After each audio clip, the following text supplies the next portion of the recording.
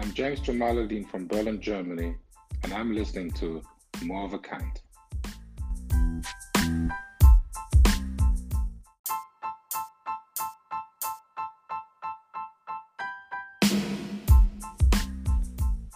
Hey, shouts out to my man Tony Moore. This is Lucas Weitzinger. I know Tony now for a couple of years, been playing with him. He was always a great athlete, and it was great getting coached afterwards from him. So keep going with your podcasts, great stories, keep grinding. See you soon, Tony.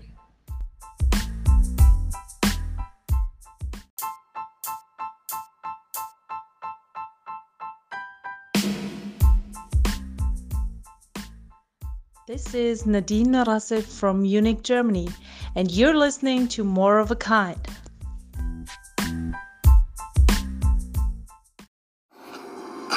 That's what I'm talking about. So remember what I said, because I said it.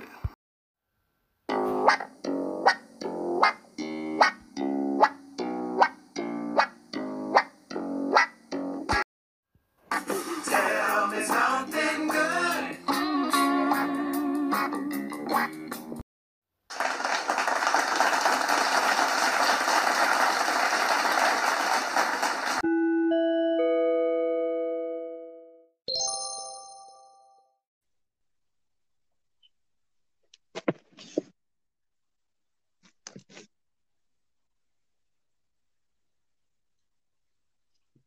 All right, welcome to another episode of More of a Kind podcast. Today, we got a special guest for you today. We'll introduce shortly.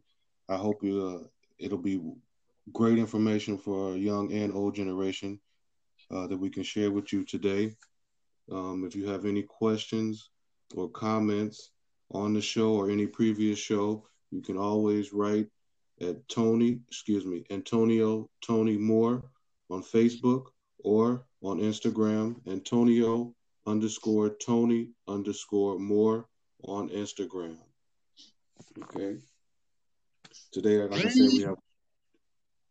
I said, we have a special guest, a German legend who's been here for years. He's been a person that I've looked up to and paved the way for myself and a lot of other athletes that came over here in Germany.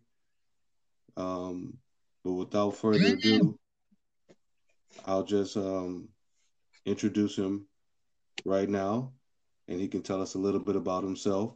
This is the legendary coach and former quarterback, Cliff Madison. Cliff, welcome to the show. Hey, Tony, how you doing, man? Glad to have you select me to be on here today. It's a privilege, man, to just be able to reach out to those players, coaches, friends, and fans that listen to your podcast. This is something that I think during this time of the pandemic that we need to be able to just reach out and kind of solidify and reach back and pull each other along, because this is definitely a positive thing that you're doing. Congratulations to you and to Coop for even having me on here and doing what you do, man. Much appreciated. Thank you. Thank you a lot that you took the time out to come and join us today. But let's just start out just so we can all get a brief history of yourself. Where you from, a little journey at home, and then to what brought you here to Germany and Europe yourself. Okay, well, I'm originally from California, Los Angeles, California, the hood, Crenshaw district area. Okay. So I grew up in that gang banging era of the Crips and the Bloods, where you definitely had to wear your blue or your red, or you tried to stay neutral. My stepbrother was a gang leader and a member of the Crips. So it goes really deep for me, and I've seen some things, man, that was life changing. That wanted me to be able to get out of there. So that's what took me to sports. Living in Los Angeles, California, my baby brother was shot and killed at the age of 19. Wow. So it was a rough ride, man, for me growing up. And I knew my avenue out was sports. And my mother, bless her soul, she really supported me wanting to achieve something in the sports area because I wasn't the greatest student, never claimed to be, but I did know that my athletic talents could probably get me out of the hood, and it did. And from there, after high school, I went to the University of Colorado in Boulder. I was there for a year. So, that was a good experience going from an all black neighborhood to basically all white neighborhood, where, at that time, the only blacks on the campus was the athletes. Okay. And from there, I ended up transferring back to Pasadena City, California, because my mom had got sick and I wanted to be close to my mom. So I ended up going back, staying close to my mom, Pasadena City College. And after that, I got involved in some things, man. I'm just going to lay it out here. I got involved with some people, man, that wasn't doing the right thing. And I thought it was right at the time. And it was in the drug, business. Like I said, I'm going to put it out there. But I found myself not wanting to do that because the risk that it was taking me through. And I said, hey, man, this is not what I want to do. So I end up finding a small NAIA school, Whitworth College in Spokane, Washington. And the coach was Bruce Grambo. And he took a chance on me and he said, man, I'm going to give you this opportunity, but you can't screw it up. So I ended up going to Whitworth and I broke a couple of passing records up there, did pretty well. Got invited to a couple of camps after playing there. It didn't work out at the camps. So what happened was I went to a workout after that Whitworth situation, and I ended up getting a tryout with the LA Raiders. Okay. And so this was like when the strike came, 84. So when the strike came along, I got signed by the Raiders because it was a scab season. Remember that. You guys, a lot of guys don't remember that. Right. So, I ended up getting, being on the scout team, working out for them, getting the opportunity to suit up for a couple of games. Not really a lot of playing time, but the experience being around guys like Marcus Allen, Cliff Branch, and those guys really opened my eyes to what professional football was. So from there, after that was over with, I ended up getting with the Calgary Stampeders. Okay, so I got to Calgary, was able to develop and build some good quality reps as a quarterback. Didn't get a lot of playing time, so I sprained my ankle. They released me, and that's when arena football came along in 1989. So the 89 season, right after the season, and I don't know if everybody knows who the leading passer is for Duke at the time. It was Ben Bennett. Okay, I'm sorry. It was Duke. Okay. Ben Bennett was the leading passer at Duke University, and I was his backup. And I don't know if you guys remember a guy by the name of Willie Totten. Does anybody know that name? No, I don't. Tell us a little bit. Willie Totten was a guy who threw to Jerry Rice. Wow, you're talking. Okay, we're down at Mississippi Valley State. That's right. Willie Totten was the guy that was throwing to Jerry Rice, making all those records. And I ended up beating Willie Totten out as the backup quarterback with the L.A. Cobras. Yes. Yeah, but Willie ended up getting picked up by another team. And the funny story is this. Chicago released me. Okay. I mean, L.A. released me.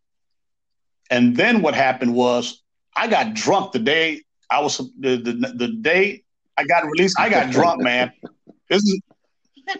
And what happened was I got a knock on the door, and guess what happens? The Chicago Bruiser says, we're going to pick you up. And I'm drunk, and the coach said, you be in the meeting at 8 in the morning. And he knew I was drunk. Wow. Yeah. So it was a lot of aspirin and a lot of water. Oh, man.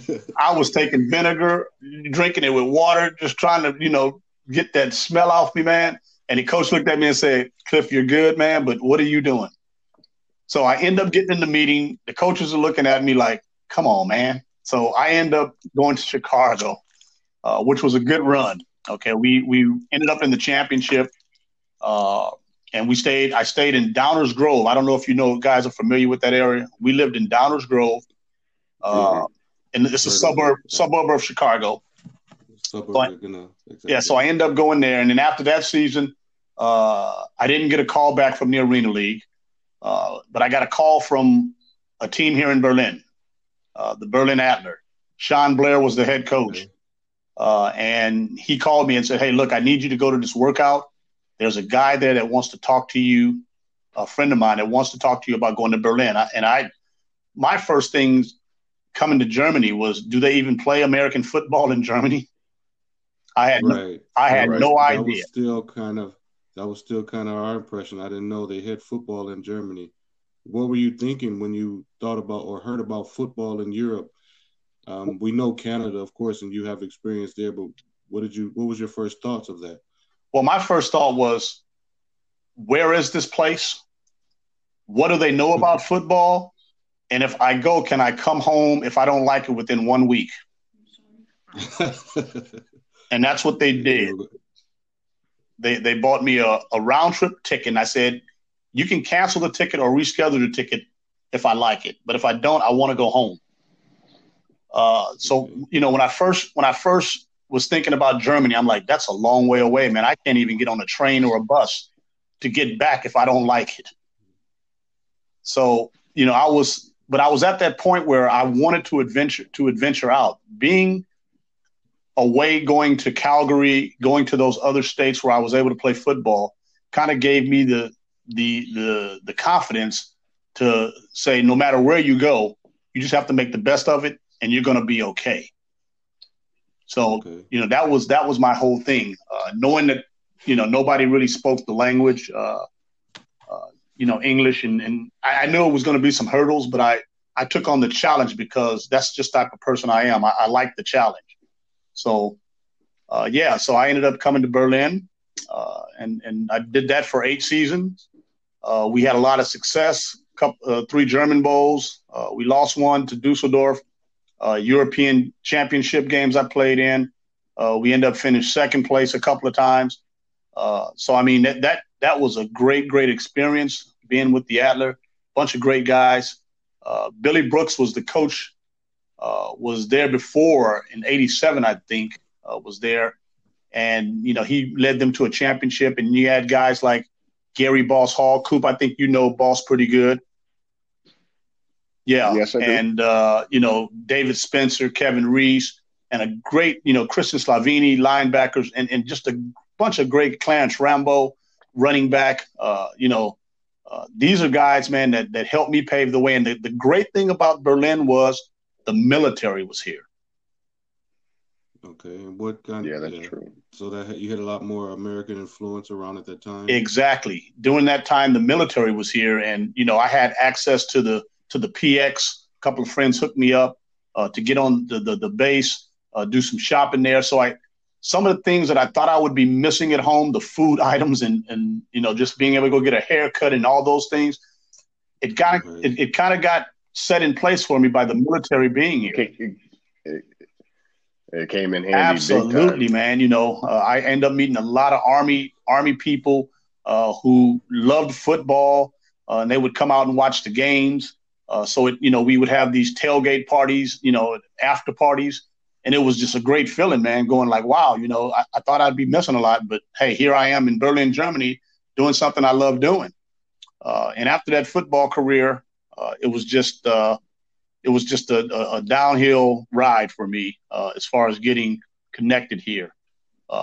So I'm just grateful that God, you guys probably know I'm a God-fearing person, and I keep my faith within God so much that I can't help but express my feelings how much I love him, because that's what's brought me this far, to be able to tell the truth, because there's been times here in Germany where, man, I thought I was going to lose it. And there was nobody that I could really grab hold to. But one thing I remember my mother telling me is hold on to your faith, and your faith will keep you believing in yourself. So that was really, really important for me, because, living in Berlin back then, man, you could get caught up in a lot of stuff. Oh, man. You guys talk about the club scenes in West Germany. See, nothing was like Berlin. And I've been to clubs in the West at that time when I used to stay overnight, and meet somebody and, end up staying the night. But in Berlin, man, the clubs didn't close. That was a different scene. That was a whole different scene, man. And it was like you go in at 10:30, 11 o'clock. You don't come out until like 7 in the morning when the sun is coming up. I kid you not. Yeah, and I know in Berlin, Hey, real quick. I know in Berlin during that time too, they had clubs that opened at 6 in the morning. That's right. That's right. Oh man. Yeah. You know, and Good grief. I know I asked you plenty of times about that back in the day. What was it like? What was it like when you first got here? The wall was exactly. still up, right? It was 1989, man. And when the wall came down, me and Sean Blair, the coach, we went out to the wall, man, and we seen people getting put over the wall, you know, girls, men, and it was like a big festival, man. Some of the stuff that you saw, you know, some of the acts that was taking place, I won't mention it, but it was very, very erotic. And it was wild, man. I mean, I remember going to the clubs, man, sometime, man, and getting so blasted and leaving the clubs full straight to the bus to play a game, take a bus ride, 8 hours laying on the floor, and then play. Wow. But now thinking, you know, your background, where you come from, because I mean, you come from a historical background where you know gang violence was just really tough, and you grew up with that, you know, and I'm sure it became normal. A lot of things as we grew up in America, they become normal to us. But as you came to Europe, was it before here, or did you really started to understand the difference and see a difference, or understand that life can be different than, you know, where we grow up from? Absolutely. And that's where I was, you know, I kind of slipped a little bit because it was too relaxed. Even though you had to be on your guard and act appropriate, right, you still had that freedom to do some wilding out. Because in the States, if you wild out, right, you might find yourself with a bullet in your head. You know, because you don't, right, you know, it's, especially in the wrong neighborhood. Exactly. The territory, you know, division was really, really bad, man. You couldn't go in certain areas at that time in the States when I was growing up. You know, you step on the wrong side of the street, you're in blood territory, and you got some, you know, 22-year-old guy with a gun to your head. So when I got here, it was like, hey, sky's the limit. I can go wherever I want. I can get on the U-Bahn. I can go see this girl in Spandau and Rudau and wherever. You know, it wasn't like I was scared to travel, but in the States, you're limited. You know, in California, Los Angeles, you were limited, man. You had to be careful. So that was the difference for me, having the freedom. You know, it was just I wouldn't say a culture shock, but a change of mindset. Okay. Was it? Would you say it was difficult or easy for you to adapt, being here in Germany? You know, from the beginning. Actually, it was pretty easy because when I first got here, I had met a couple of females that kind of took me by the hand and said, "You need to do this. You need to do this. You know, I got you covered on this." You know, so the adapting, you know, wasn't a problem. One of the biggest problems I had was the men hating on me because of how I came in and who I was. And some people thought, hey, this arrogant black guy is, you know, he's taking ours, man. What's happening? But, you know, the attention that you got. Yeah, the attention, exactly, that I was receiving kind of, you know, put me at a disadvantage as far as meeting friends. But most of my teammates, 95% of my teammates, they loved me, man. And I appreciate them accepting me for who I am and for where I was from. And it made it easier when you're winning like we was winning. So. And what for sure. Winning, being playing the game you love still, that's what people really don't realize. Some great athletes play their senior year of college and maybe never again. So you were continuing to do that and travel in the same Exactly. As I call it, it was a blessing. Totally a blessing. For sure. Totally a blessing. At what point in your life then that you decided, okay, I want to live here. I can make a life here, and that's a good question, Tony, because you know it happened like after one good year, I want to go back. And I don't know if you guys know Ray Wosley. Ray Wosley was one of the founding. He was with the Raiders, and then he came over here. Remember the USFL came over here? Exactly. Okay, they had that. I think John Horton was also, I think, in the Yes, USFL, yes. if I'm not mistaken. So they had some teams. They had a team. What was that league they had with the Europeans? They had Munich. They had the Berlin Bears. There was forming a league, and Coach Rosenberg was one of the coaches in Munich. Oh, you talking about the FL League with okay. Axel Gurnick? Yes. So that league started forming. I remember that. One of the coaches came to me and asked me, Cliff, we want you to come back to the States and we want you to try out. And we're gonna keep you on a roster, but we can't guarantee you a starting spot. I was with the Adler now, and I'm thinking, man, this might be my ticket back into the NFL. This might be where I get my break. Right. But the risk of going there, not making it, and then trying to come back to the Adler, that's when I said, I'm not doing it. I'm going to stay here. I can run the table here in Germany for a good little while with the team team that I had. So I figured out. I said, you know something? In 1989, 1990, and I think it was 91 when that league came over here. I made a decision there. I'm going to make this home. And there's been a couple of times where I wanted to decide, man, I'm going back. This ain't what I want to do. Because as you know, in the German league, sometimes the money got funny. And, you know, that's true. It could be up and down sometimes. Some of the people that was running those budgets wasn't, you know, they was budgeting their own pockets instead of taking care of. Yeah. Right. You know, you guys probably didn't been through that. Hey, where's my money? Of course, we all. You've been here long enough. Been there, done that.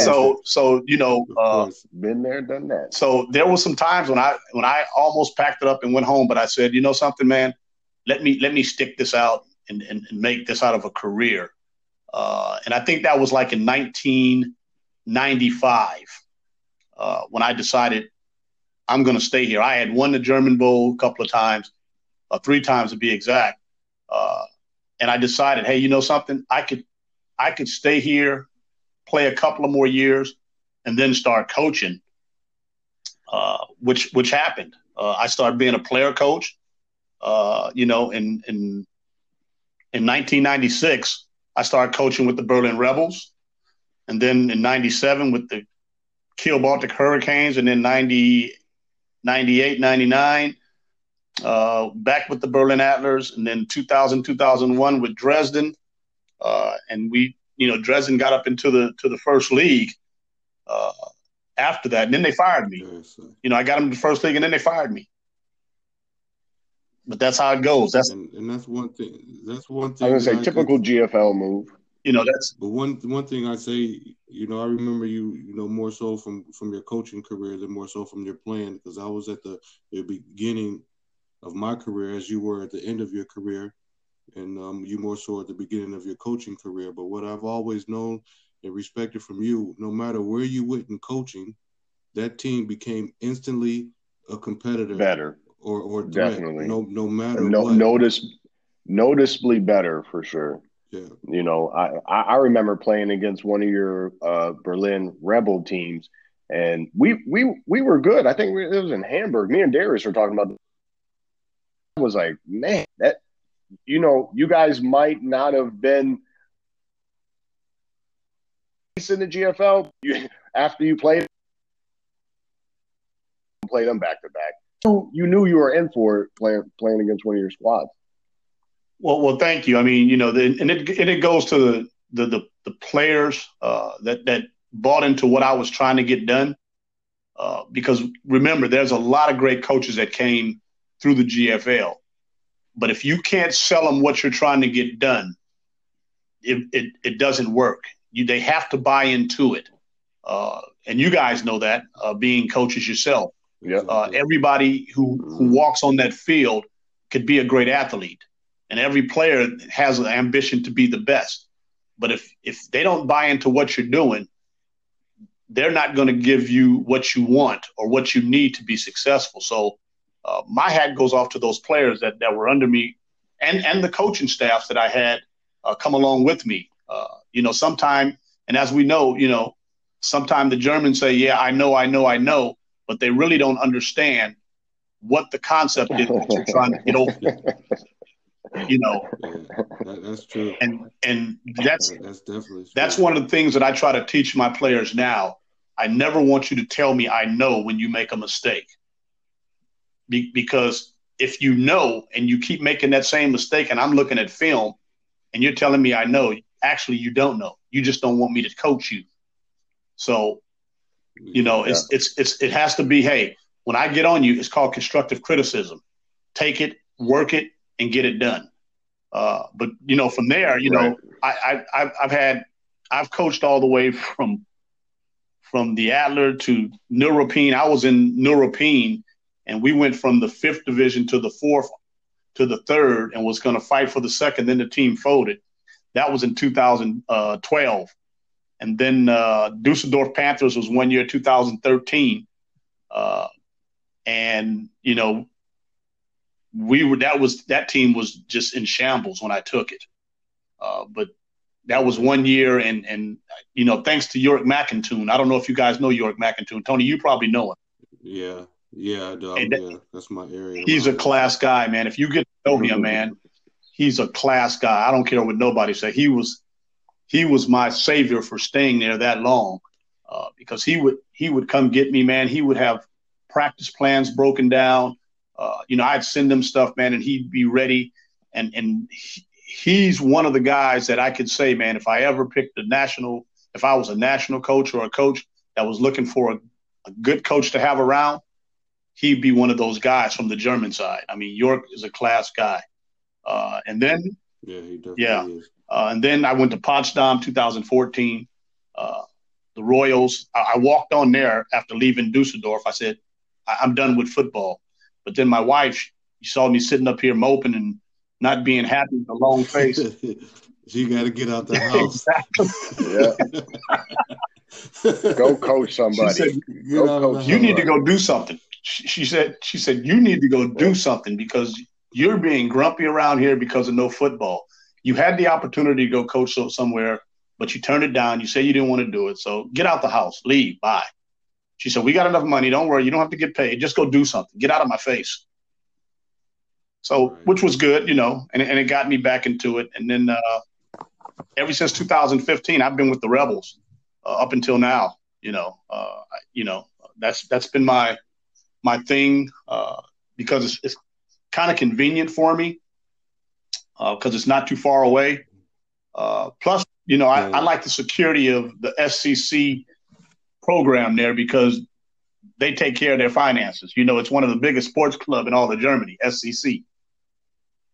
So you don't have to worry about sponsorship not having that money because there's a club. They do track and field, they do baseball, they do soccer. They got so many sports clubs there. So it's kind of, and Andreas Riedel, the president, he's a class guy. And me and him bumped heads. He fired me at one time. In 2009, we get to the first league. We go up to the first.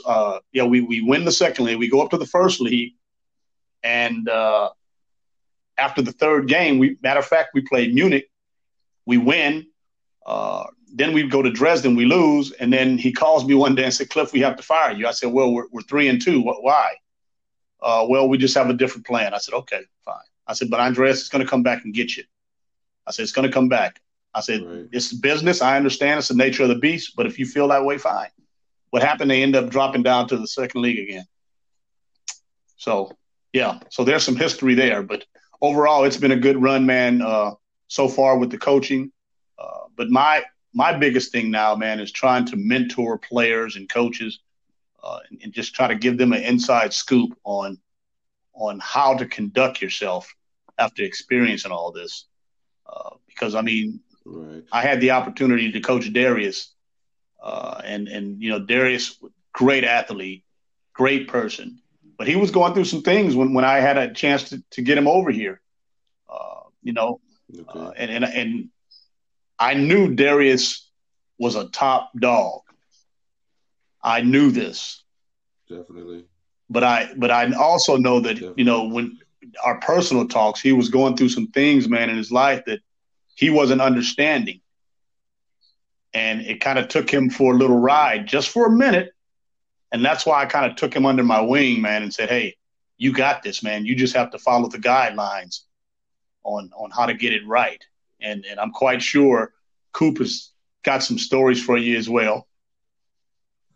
I mean, you've definitely been, and Darius talks about that as well. And he thanks you. Oh yeah, so much for the guidance and support that you've given him. So I mean, we've talked about that as well with him. I mean, you helped so many people. That was the main reason why also having you on the show, because not just about yourself, but the things that you've done for other people and the guidance outside of football, but the game of life. Myself, I always wanted to play for you, believe it or not, but it just never happened, and we just always was on the opposite side of the field. Exactly. My biggest thing, Tony, if I was in the region where you were living at, coaching there, you would have been my guy. I think that had a lot to do with. I mean, we're in two different regions. Exactly. Yeah, exactly. You were always a Cologne guy. You were always over that way. Yeah, for sure. Yeah, he was in West Germany. Cliff, you were kind of close. You were kind of close. You did. Were you at Dortmund for a minute? No, but that's still over here. No. Well, you did the Dusseldorf for a minute, but you really never. See, Tony, when I was in Dusseldorf, weren't you in Troisdorf? I was in Troisdorf, right. Exactly. Oh, yeah. See, now that's your fault, Tony. So, but see, that's how you. But see, because me and York McIntoon looked into, hey, man, I'd like to get Tony Moore over here. But see, Tony had just signed a pretty good deal with Troisdorf. Yeah. I think. I got like a 4 year. Yeah, I think what you had going in Troisdorf kind of solidified. I'm going to make this thing my baby right now. And I'm gonna milk the cow as long as I can. Okay, which is okay. I remember Cliff, because I was asking him, I'm like, Tony, what are you doing? He was like, man, I'm good. I was like, still? He was like, trust me. I was like, oh, okay. So I mean, I know what that means. So just looking from a coaching and a player standpoint, when you get in that situation, you got to take advantage of that and not be that arrogant guy who thinks, hey, yeah, they're doing me good, but what's better on the other side of the fence? Right. You have to, even though the circumstances sometimes you might bump heads with management or players or whatever, you got to understand this is not the NFL where you can go sign a 5-year contract and the money is going to be guaranteed. This is year to year because teams can fold at any minute. Yeah, sponsor can drop exactly. out. So you're sitting there. So if you get something that looks pretty good, where you see future, and you're able to still participate in the way that you want to, then grab a hold on to it. That goes for the players out there as well. I mean, don't be bouncing from team to team just because you think I can go win a German Bowl over here, And that's what kind of makes me a little bit upset with some of the players, how they bounce around instead of being loyal to the program. If you're getting a little bit of money, that's fine. Guess what? It's your hobby. But for a lot of imports now, this is what they do for a living. This is not the hobby. This is what they do for a living. So they have to understand, hey, stay put, keep your nose clean, do the best job you can. And I guarantee you it's going to work out because if one door closes, remember, another one is opening that's probably greater. You just have to take advantage of it and stay focused on what you want to be doing. Because when you bounce around so much, man, nobody can rely on you. As a coach, when I recruit, as a coach, when I look at players, when I recruit them, I look into their background, not just because they're a great athlete. Where was he the last 4 years? And if that player's been with 3 different teams in 4 years, that should tell you something. He's either not reliable or he's some kind of off the field. Exactly. So, I mean, you want to get guys that are reliable, that you can say, hey, you know something? I know this guy is going to be there when we need him, because when you start bringing in players, you got to understand one thing. You don't have an 80-man roster every year. You just don't. Right. Guys have to go to school. And I was surprised. Tony told me that they've got great numbers in Munich right now. I was like, wow, that's a blessing, man, to be able to walk on the field and see all these bodies out here. But a lot of these cities, you got to understand, they don't have those numbers. But now, if you think about it, you're in Berlin. You got Berlin Rebels and Berlin Adler. If they were together, I mean, you guys would be the best team in Europe. No doubt about it. But you would think so. You would think so. But when you have egos and management that don't like each other, they never want to come together. They want to compete against each other instead of build a powerhouse. I've been saying that for years. If all the Berlin teams were to get together and say, let's top team GFL 1, you can't have a GFL 2 team, but you can have a 3 and you can have a 4, I think, here in Berlin. Just imagine if you've got 300 players and you filter down one system like a forum team, and you just say, bring guys up. Right. Berlin would be the most dominant city in all of Germany. By far. Exactly. But you've got too many egos in management, presidents that say, oh, we don't like them. 35 years ago, they did us wrong. Well, holding grudges. They don't forget. Oh, they do not man, forget. it's bad. And once you don't get past that barrier, it's never going to change. It's never going to change.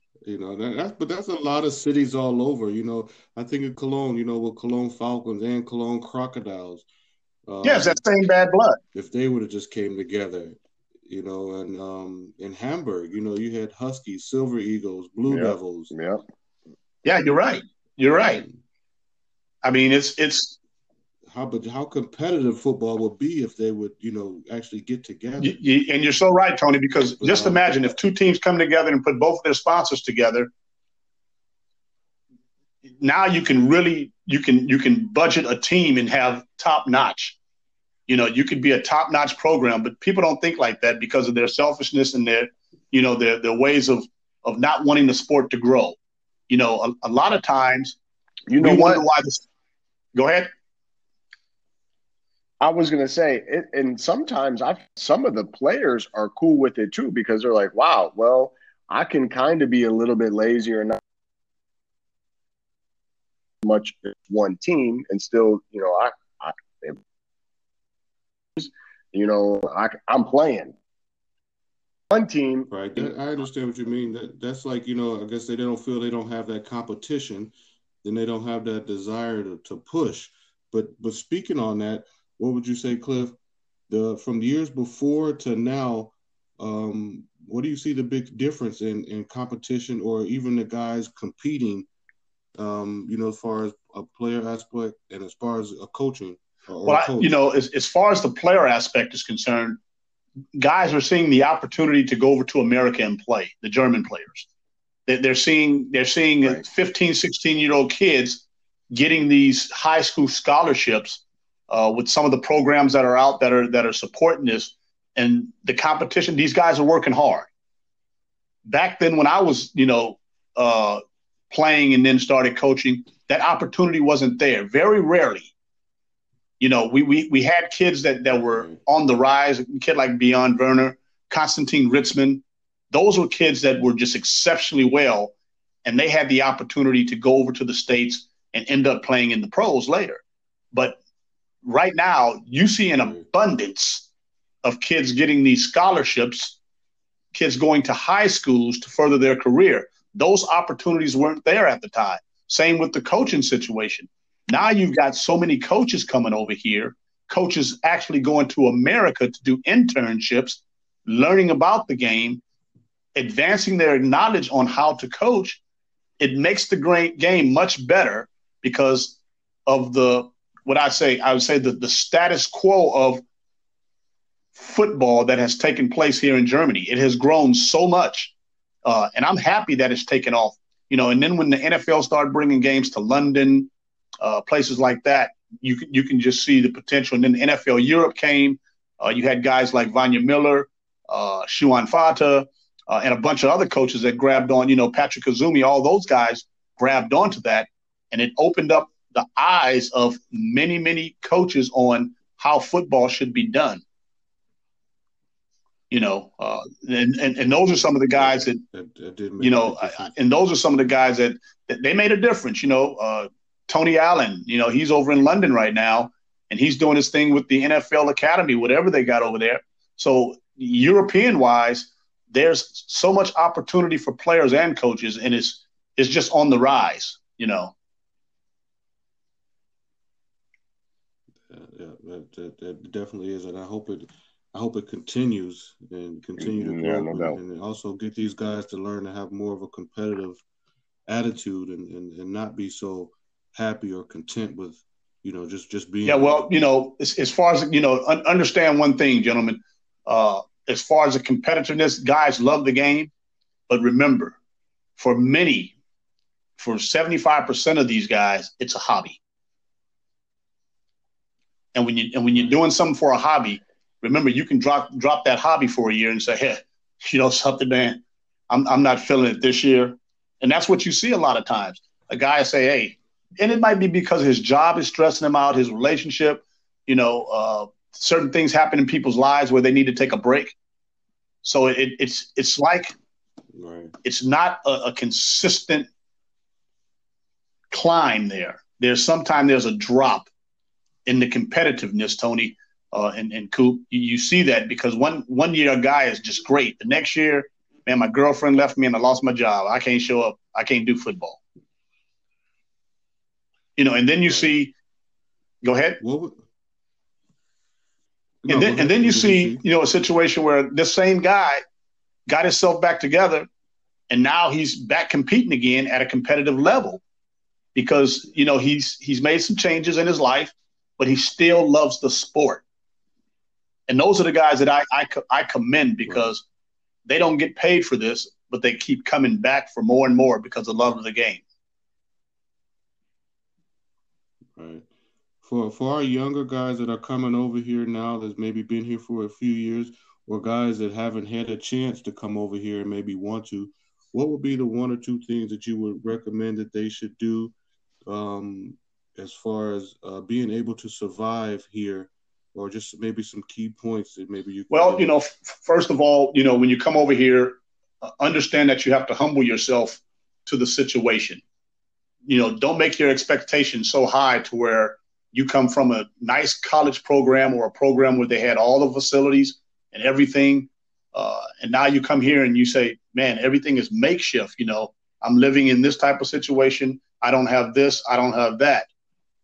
Understand. And that's where the people that are selling the program or coaches that are bringing these players over, make sure you have a player that wants to be here and not a player that wants to come see what it's like here. There's a difference. Yep. I want to go peek in the window and see if I like it. Or do you bring that player that comes over here and say, I want to come over here and I'm coming over here to work my craft and to get better and be a part of something original? Because the mindset of no matter what it looks like, a lot of the mindset of a lot of guys that come over here thinking I'm going to the NFL or I'm going to a college program. Get that first straight. Yeah, I'm guilty. I'm guilty of that, Cliff. It was the mindset of I'm just coming over for a little more film and I'm going back. See, so make sure that they understand a little bit about the culture, how the Germans are. And I would say before you even bring them over here, be honest with them. Because, you can recruit players in the States and they can come see and they can go right back. But see, when you get a player over here from over that water, once they get across that water, it's a whole different mindset with them. And you don't want to have a person that come over here and just peek in the window and say, nah, this ain't what I want to do. There is no real locker room. Right. There is no mess hall. Right. I'm driving public transportation to get to and from practice. Those are things that have to be settled before a guy even touches ground here. Because I've had players come over here and say, oh, coach, I thought I was going to get this. I was going to get this. No, that's not what we talked about. So those young kids that are coming over here, You want some kids that are humble and seeking the opportunity to be in Europe. And if you can sell that to most of these guys, because and let's be honest with you, man, a lot of black kids that play sports have never seen Europe. No, if it wasn't for sports, right. I would have. I couldn't imagine myself. Me either. I mean, I didn't have a passport before I needed a passport to come here. Exactly. All of us. That goes for me as well. And sad to say, so many of us don't have driver's license at home, and a passport is the last thing on our mind. Exactly. So I mean, if you're bringing guys over here, and my advice is make sure you have a guy that's humble, a guy that wants to be here, wants to have this experience, and just be honest with them, man. And they have to be honest with you about what they're trying to do. Any guy that's peeking through the window, he's not a guy that I would want to bring over. Okay. So that's a long. That's right. I mean, it's not like you can get on the bus or the train real quick and just leave. You're across that water. So if you got a good rowboat or a speedboat to get you back, go ahead and leave, buddy.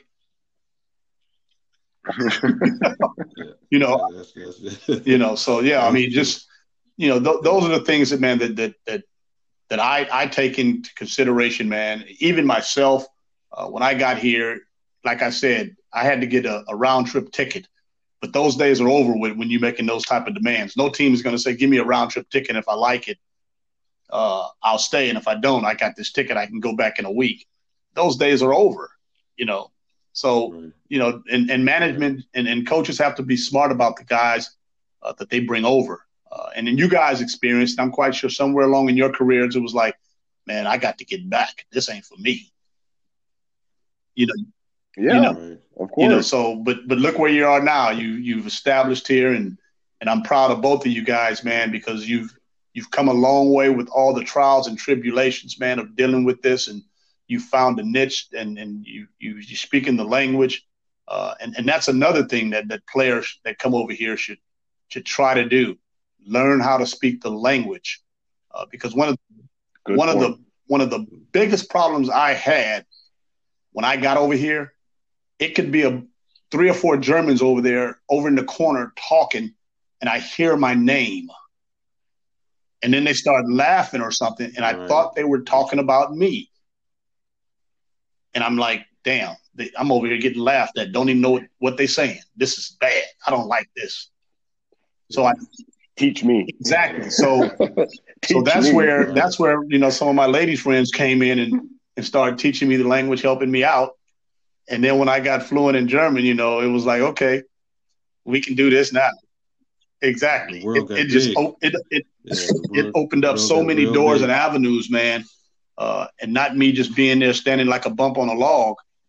It helped me do some things, man, that I thought I'd probably never be able to do, and to this day. Yeah, but again, it gave you your independence. You weren't absolutely, man. And it's just a blessing, man, that God had that plan. Because right now I'm an English teacher for kids, preschool kids, and they know I speak German, but I only speak English to them. But then they try to break me down in that German, and I get on them, and they be like, "Uh-oh." The first thing they say, Cliff spricht Deutsch. Er spricht Deutsch. Keine sagen etwas. Wir keine sagen etwas. So yeah, I mean, so. But Curtis, you got anything for Cliff that you wanna ask that we didn't touch on? No. I just want to thank you for your time, and thank you for your coaching, and thank you for your words and wisdom. And like I said, we crossed paths many times, and you've had a helping hand, whether you know it or not, with all of us. So I just want to thank you for that. Exactly. Like I want to say as well, you're definitely a person that's responsible for laying down the foundation and opening the door, for people like myself and Coop and hundreds of other guys that came after you. Really thankful, because it takes people like yourself to do that, to give other guys the opportunity. And then knowing the story to see how you've grown and changed in, in your life and where you come from, and then to be the person that people look up to and can come to for advice and help is remarkable. I personally want to, thank you and let you know I appreciate it, everything that you've done and what you continue to do. Well, gentlemen, it's a pleasure talking to guys like you that see the whole story, not only of myself, but other guys, and how it is possible. Because sometimes a lot of people think the journey is easy, but it's not. And as far as mentoring guys, I think this is what God has planned for me. And I just thank God, because my biggest wish is, man, that we can all get together one day, sit in a nice hotel, have some nice food, play some golf. And me and Tony talked about this before. We talked about this last time I saw you. I was in Berlin, and we're gonna do that. That's just for to be sure. able We're to definitely talk, gonna do that. because see, remember, tomorrow ain't promised. Tomorrow's not promised to no one. Yep, exactly. And as you get older, you start appreciating those things, man, that you take for granted. And you say to yourself, man, I wish I just would have had the opportunity to sit down with some of those guys and just laugh and joke and tell lies and do whatever, just have some fun. Exactly. Some of those war stories, man, just be able to do that to the point where you say, something, this is living. Yeah. And that's what this life is about. It's not about, man, I'm the best, or I was this, or I was that. It's about being able to come together, man, and share these things, man, and put smiles in people's hearts. Yeah, you hit it on the head. I mean, that's the big thing, being able to share, life experiences, stories, and it's just amazing how you don't know until you have exactly. It, how it helps you grow. So I appreciate you guys having me on here, man. It was a pleasure. If you guys ever need me, I'm here. If there's any situations that you're going through, I'm here. I'm always, because I have a mentor too, who I call, and I ask him, and I even have a female mentor who I call, because, being married, or, sometimes you have to understand where a woman is coming from, and you have to get it from from some female advice. See, Coop, you got your mother there, don't you? No. She's in the Toledo, but we Skype. Yeah, but you've got somebody you can call and say, "Hey, Mom, we going through this. Where's you're coming?" Yeah, so there's some offices in your life that you can always, which what's that song Bill Withers, Lean on Me? Yeah. You always need somebody that you can lean on, and just even if you don't like what they're saying to you, it's still good advice, because now you can say, this is how I need to construct myself or act accordingly, because I've heard it from somebody who's been there.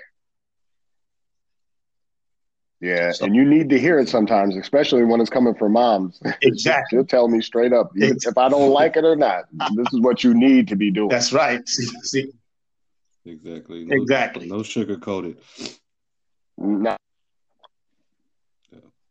Well, I'll probably see you around town like we do. We always. Yeah, we bump heads. We bump heads and run into each other here and there in the city. Exactly. Matter of fact, before the summer's up, Coop, if we ever get past this, no distancing thing, whatever, if that ever comes about, man, I'd like to get you and Darius to come out, man. I'll do a fish fry, because I love some fried fish. Me too. Well, when that's over with, I'll definitely be up there. Invitation accepted. Definitely shoot up there and join it. So I'm coming. You said you cooking. I'm coming. No doubt. Yeah, we'll accept that. I'll speak for Darius on this one. Yeah, I want to do some of those things, man, because like I said, tomorrow's not promised, and we can sit here and talk about, let's get this done, let's do this, but let's just make it happen. I like that idea with Tony was talking about the golf thing, where we can just find a golf course somewhere, man, and, just get a hotel in the near, and rent a room for 2 days, go play some golf, go back to the hotel, laugh, joke, do whatever, and just hang out, man, because That's Right. the rewards in life that we deserve. Yeah. Yeah. Yep. Definitely. Because Yeah. the nostalgia, we're all got that one thing in common. You know, we're here, but we're not from here. We're all done, moved on to something else. It's a good point. That's a Yeah. good point. So yeah, let's try to make that happen, man. And I appreciate both of you guys, man. Okay. Hey, no problem. Well, we're going to get out of here. And for anyone that have any questions for Coach Cliff Madison, Coop, or myself, Tony, you can always write on Facebook at Antonio Tony Moore, or on Instagram, Antonio_Tony_Moore. Thank you both. Coop, Cadillac, we always do what we do. Yes, sir. Coach Cliff Madison, thank you for taking the time and sharing this story. It's only going to help. Thank you guys, Definitely and God appreciate it. bless both of you guys. Be safe, stay healthy. Yes, sir. All right. Will do. Thank you. Enjoy Ciao, your ciao. Until Sunday. next time. Yes, sir. Ciao. Take care. Ciao.